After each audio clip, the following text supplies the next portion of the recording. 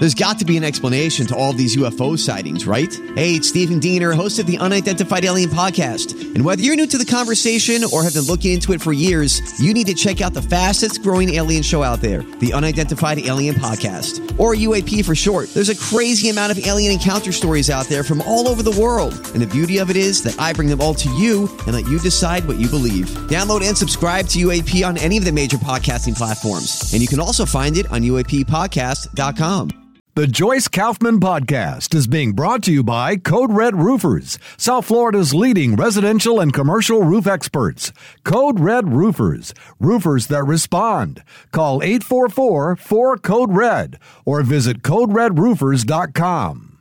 News Talk 850 WFTL presents Joyce Kaufman, No Restraint. Here's Joyce Kaufman. On this week's No Restraint podcast, I'm going to talk about some of the things I talk about all the time, but I'm also going to take a bit of a trip down memory lane. Because it seems the older I get, the more I look back at the good old days. And they weren't all good, but it sure seems as though we had a much higher level of dysfunction, if you could call it that. I grew up in a time where America was coming into its own in such a real sense. We had finally banished the idea of one group of people enslaving another group of people right here in our own country.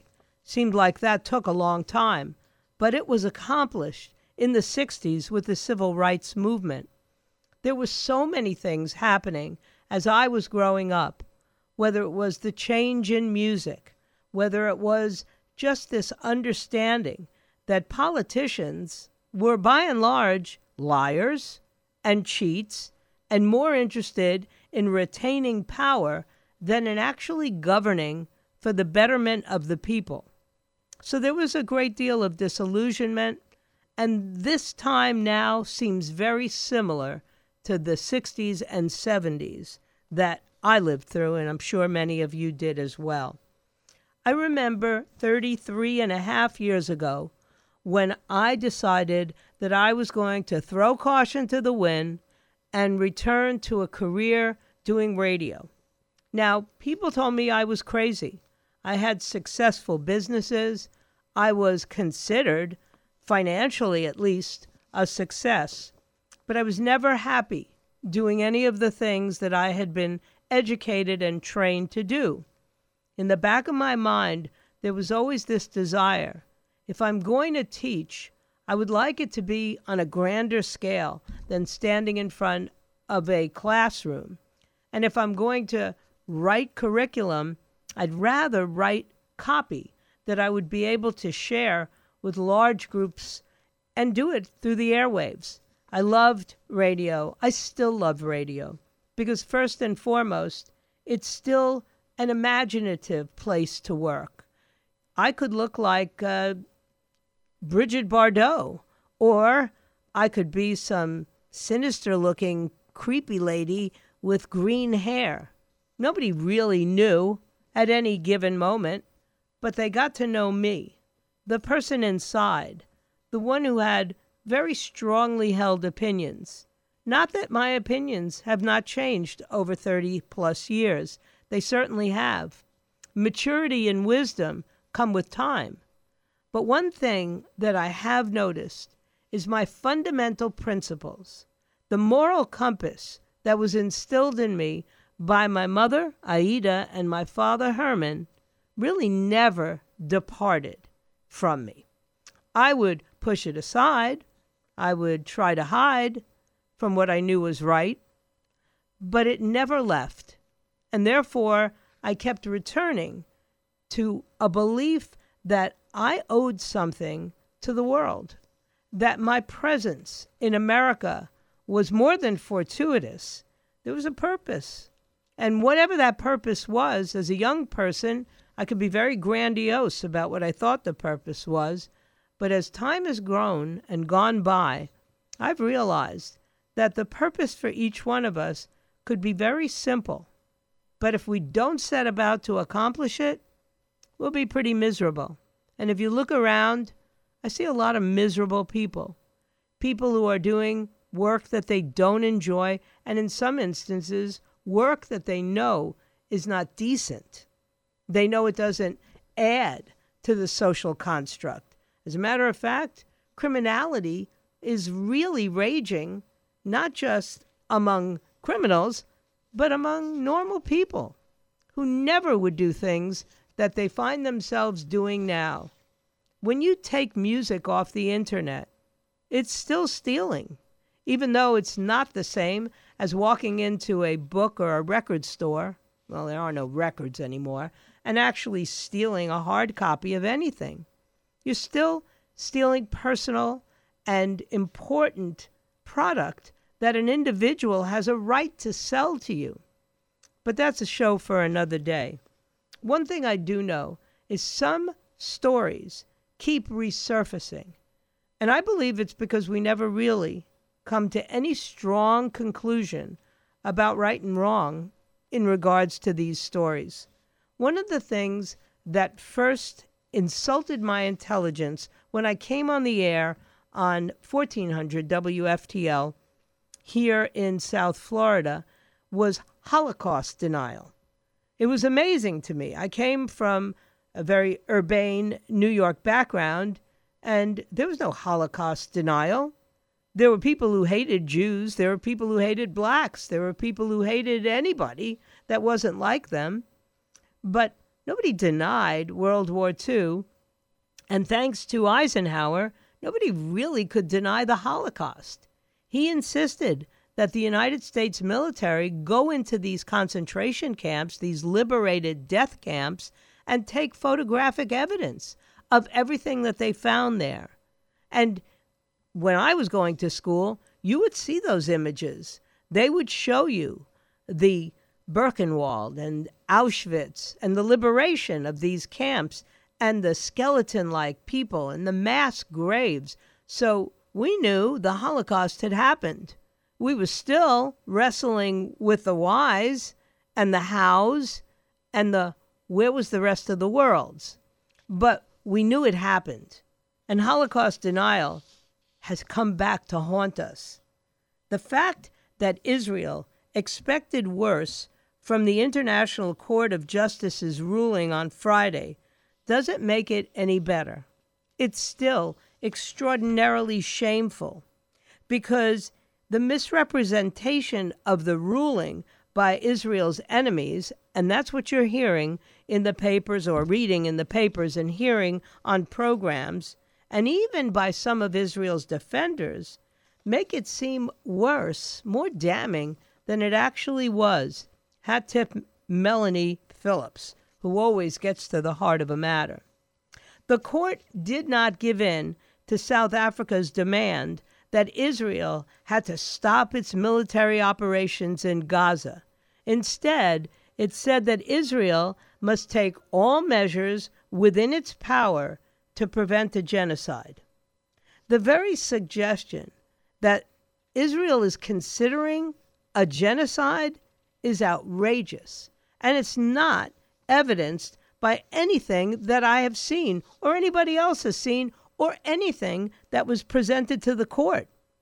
Israel's war in Gaza is intended to destroy Hamas and not to destroy the uninvolved Palestinians. And trust me, not all the Palestinians are uninvolved. They're not there to destroy people whose lives Israel has in fact gone out of its way to protect. This is a smear, yet again, against Israel, which is designed to harm it in the eyes of the world. And then they become weaker, and their defenses against a truly genocidal group like Hamas are minimized. And since the court drew uncritically upon all the propaganda that Hamas produced or the United Nations produced supporting the smear, the court literally added or aided Hamas's onslaught. That's hard to believe. I thought it was a court of justice. The very same day that the court issued its ruling, evidence shows up And the UN is forced to examine what happened on October 7th and how the United Nations Relief and Works Agency, UNRWA, might have been involved. We now know that no fewer than 12 officials of UNRWA got fired after Israeli intelligence found that they had been personally involved in the October 7th pogrom. Not just observers, not just reporting on, but involved. The UK, the US, and some other Western countries are all suspending their UNRWA funding. It's about time. In addition, the monitoring group UN Watch has now uncovered evidence that more than 3,000 UNRWA teachers had celebrated the atrocities on the Telegram channel. So if you're going to bring a claim against Israel for defending itself against the genocide of the Jews that Hamas intended to pull off and its patron, Iran, that is in and of itself obscene. The Geneva or the Genocide Convention says that genocide involves, quote, the intent to destroy, in whole or in part, a national, ethnical, racial, or religious group as such. That certainly does not apply to Israel on a number of counts. Israel has no intention to destroy the Palestinians of Gaza as such. It intends to kill the terrorists of Hamas, not uninvolved Palestinians, and not because Hamas are Palestinians, but because Israel is defending itself against their genocidal onslaught. Moreover, the Palestinians are not a discrete, national, ethnical, racial, or religious group, but as even their own leaders have acknowledged in the past, they're an indissoluble part of the broader Arab nation. They have no culture, no language, no religion that makes them distinct from that broader Arab nation. Many, if not most, of their ancestors in the last century immigrated into Palestine from neighboring states like Egypt and Syria. Their so-called Palestinian identity was forged in the 1960s, and it was done purely as a weapon of war to destroy Israel and to appropriate Jewish history as their own. And by this standard, they aren't covered by the Genocide Convention at all. On the ICJ, the one judge who dissented from the entire ruling was the Ugandan jurist Julia Sebutinde, who took the majority decision apart, and she got it absolutely right. In her dissent, she wrote, "I am not convinced that all the above criteria for the indication of provisional measures have been met in the present case.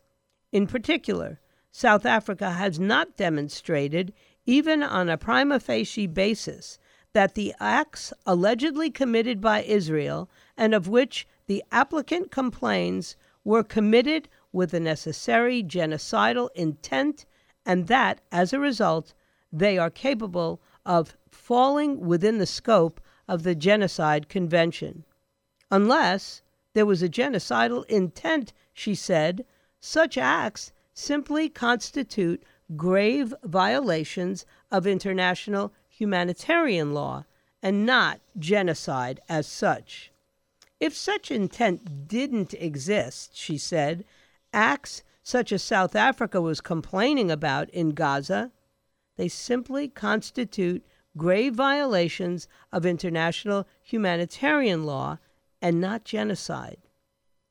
Hi, everybody. This is Adriana Trajani. I'm the host of You Are What You Read. I have the privilege of interviewing luminaries of our times about the books that shaped them from childhood until now. We get everybody from Sarah Jessica Parker to Kristen Hanna, Mitch Albom, Susie Essman, Craig Ferguson, Rainn Wilson, Amor Tolls, you name it, they come, they share. New episodes of You Are What You Read drop every Tuesday on Apple, Spotify, or any major streaming platform wherever you listen to your podcasts.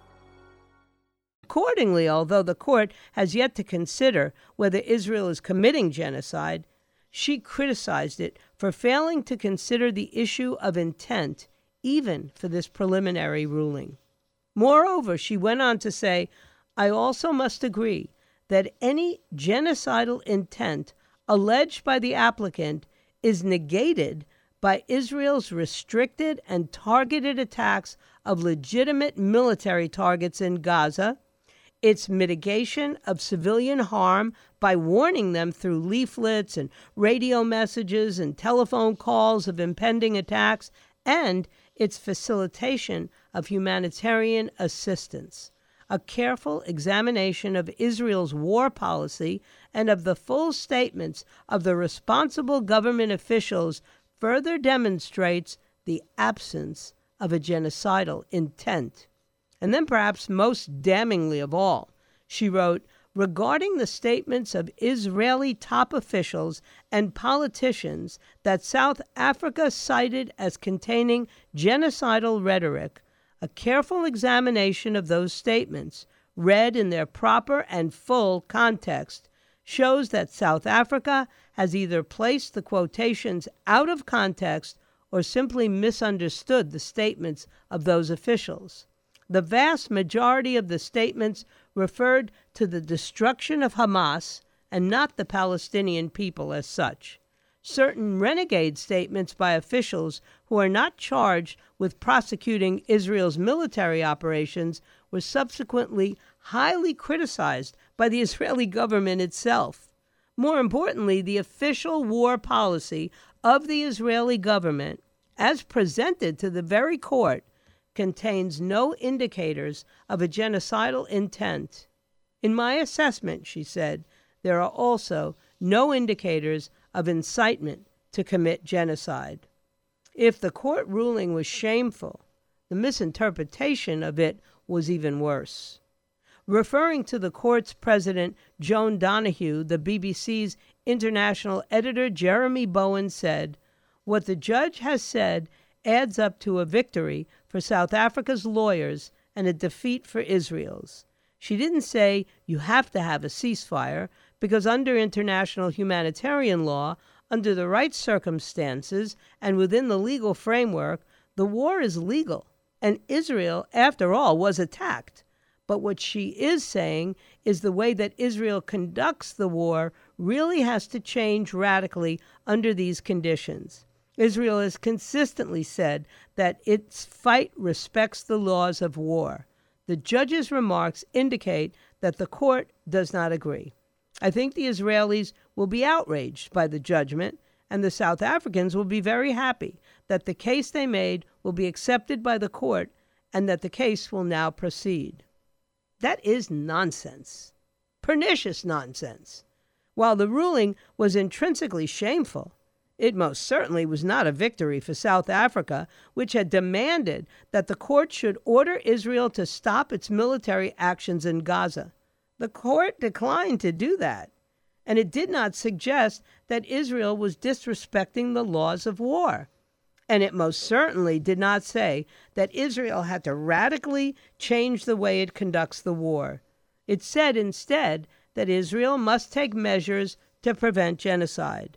And since it's not committing genocide and has never had any intention of doing so, it needs to change nothing. Yet the undeniable implication of Jeremy Bowen's remarks was that Israel was committing genocide and now must stop. That was not just gross misreporting. Bowen displayed malice towards Israel by effectively parroting the Hamas South African blood libel. What a disgrace. Other media outlets repeated the same malevolent spin. However, on Sky News, Natasha Hausdorff, the redoubtable international lawyer and legal director of UK Lawyers for Israel, calmly and forensically debunked the false reporting that she said had also characterized some of Sky's contributions on the issue. The ICJ, she stated, had not ordered Israel to alter its conduct in any way. It had merely required Israel to comply with the Genocide Convention, and there was no evidence that it had not done so so far. Hausdorff also debunked another and particularly egregious media distortion. A number of outlets had claimed that the court had found the charge against Israel of genocide to be plausible. In America, NPR reported allegations that South Africa is making against Israel, mainly that Israel is committing acts of genocide in Gaza, were in the least plausible. The leftist Israeli publication Times of Israel said the court had determined that South Africa's claim was plausible. Interviewing Hausdorff, Sky's Samantha Washington similarly referred to the court's majority finding of the, quote, plausibility of a genocide charge, end quote, against Israel. She tore it to shreds. She said the only issue the court has addressed in terms of plausibility is whether the rights claim fall under the convention. But it has not addressed the plausibility of whether there's been any breach of convention rights. Indeed, Clause 54 of the court's ruling reads, in the court's view, the facts and circumstances mentioned are sufficient to conclude that at least some of the rights claimed by South Africa and for which it is seeking protection are plausible. This is the case with respect to the right of the Palestinians in Gaza to be protected from acts of genocide and related prohibited acts identified in Article 3 and the right of South Africa to seek Israel's compliance within the latter's obligations under the convention. In other words, the International Court did not find plausible the idea that Israel had been committing genocide. It ruled instead that the Palestinians in Gaza had a plausible right to be protected under the Genocide Convention. That's a totally different matter. Hausdorff also pointed out the absurdity of the genocide claim. Even taking at face value the obviously exaggerated Hamas casualty figures, which make no acknowledgement that Israel has killed any terrorists at all in Gaza, nor acknowledges the unknown number of civilians killed by thousands of Hamas rockets that were aimed at Israel but fell short into Gaza itself, she said the ratio of civilians to terrorists killed by Israel at 1.8 to 1 was still the lowest in the world, with the global average in war being 9 to 1, and in America's wars in Iraq and Afghanistan between 3 to 1 and 5 to 1, to which Sky's Samantha Washington could only protest feebly that every aid agency and senior official whom she had interviewed spoke of Gaza's humanitarian disaster. But many wars are humanitarian disasters, including the most just of wars, which Israel's defense against genocide certainly is. The International Court is a political body and a showcase for political vendettas that are masquerading as law. The real problem is the United Nations, of which the International Court of Justice is part. The West takes the UN at face value as the self-professed champion of peace and justice in the world. It is not. It is the instrument of tyrants, dictators, terrorist sponsors, and other human rights abusers. Both the ICJ and the UN itself, which even now is furiously claiming that its genocide-supporting refugee agency, UNRWA, is performing an invaluable humanitarian role, should be treated with contempt. One has to wonder, though, why so many in the West, including so many Jews, are so keen to transmit blood libels against Israel. Sure, we all know about the leftist bias of the media, the dominance of the anti-Israel narrative on the left, the role of intersectionality and Palestinian propaganda in the universities, and so on and so on. But this genocide blood libel isn't just offensive. It isn't simply the product of malevolent international states and lazy sheep-like journalists. It isn't merely intended to damage Israel because of an ideological witch hunt against it. Something else is going on here. The genocide claim against the Jews of Israel is yet another form of Holocaust denial, because it derives from the same reasoning by which Israelis are called Nazis. If you want to wipe the stain of the Holocaust from the world and shut the Jews up so that the very word anti-Semitism turns to ashes in their mouths, the way to do that is to deny the enormity of the Nazis' crime by pinning the Nazi label onto their Jewish victims. It's the same with genocide. Both the Palestinian Arabs and the West have an interest in hijacking the word genocide for their own purposes. The Palestinian Arabs do so because, first, they are led by a Holocaust denier, Mahmoud Abbas. He not only wrote a doctoral thesis denying the Holocaust, but is an avowed acolyte of Hitler's wartime ally in Mandate Palestine, Haj Amin al-Husseini, who undertook to exterminate every Jew in the Middle East if Hitler won the war. Second, the Palestinian Arabs repeatedly write the Jews out of their own history and pretend it's their own. And third, like the West, they are desperate to deny the reality of Jewish victimization. The Palestinian Arabs try to appropriate the Jews' own unique status as the most persecuted people in the history of the world by depicting them instead as uniquely vicious aggressors and oppressors. They want the Jews gone.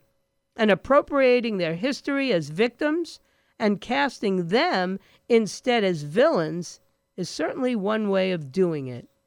And in this, they make common cause with the West, which wants the Jews out of their conscience, out of their heads, and out of their way. Sticking them with the charge of genocide is a handy way of doing so. The ICJ ruling is but the latest evidence of the West's moral bankruptcy. I've been talking about moral bankruptcy for a long time, and I have seen it come to an ugly but necessary to face fruition after October 7th. Don't kid yourself. Hatred for Jews, as Tom Lehrer pointed out, is endemic and it's deep and it's not going away. So we have some tough choices to make. I've always said the Jews are the canary in the mine. And if they fall, and if Israel is destroyed by any of its Arab nations around it or by Iran, it's because we in the West have decided it's just not important enough to stand up. And I don't know about the rest of you, but there's a lot going on right now. And I believe if you send a canary into the mine and it dies from toxic fumes, you better put your gas mask on and you better prepare yourself to flee because you could be next. This was the No Restraint podcast, and I hope you will have others listen to it and then stay tuned for the next one. In the meantime, may God bless you, may God bless Israel, and may God bless the United States of America. See you again soon. The Joyce Kaufman Podcast has been brought to you by Code Red Roofers, South Florida's leading residential and commercial roof experts.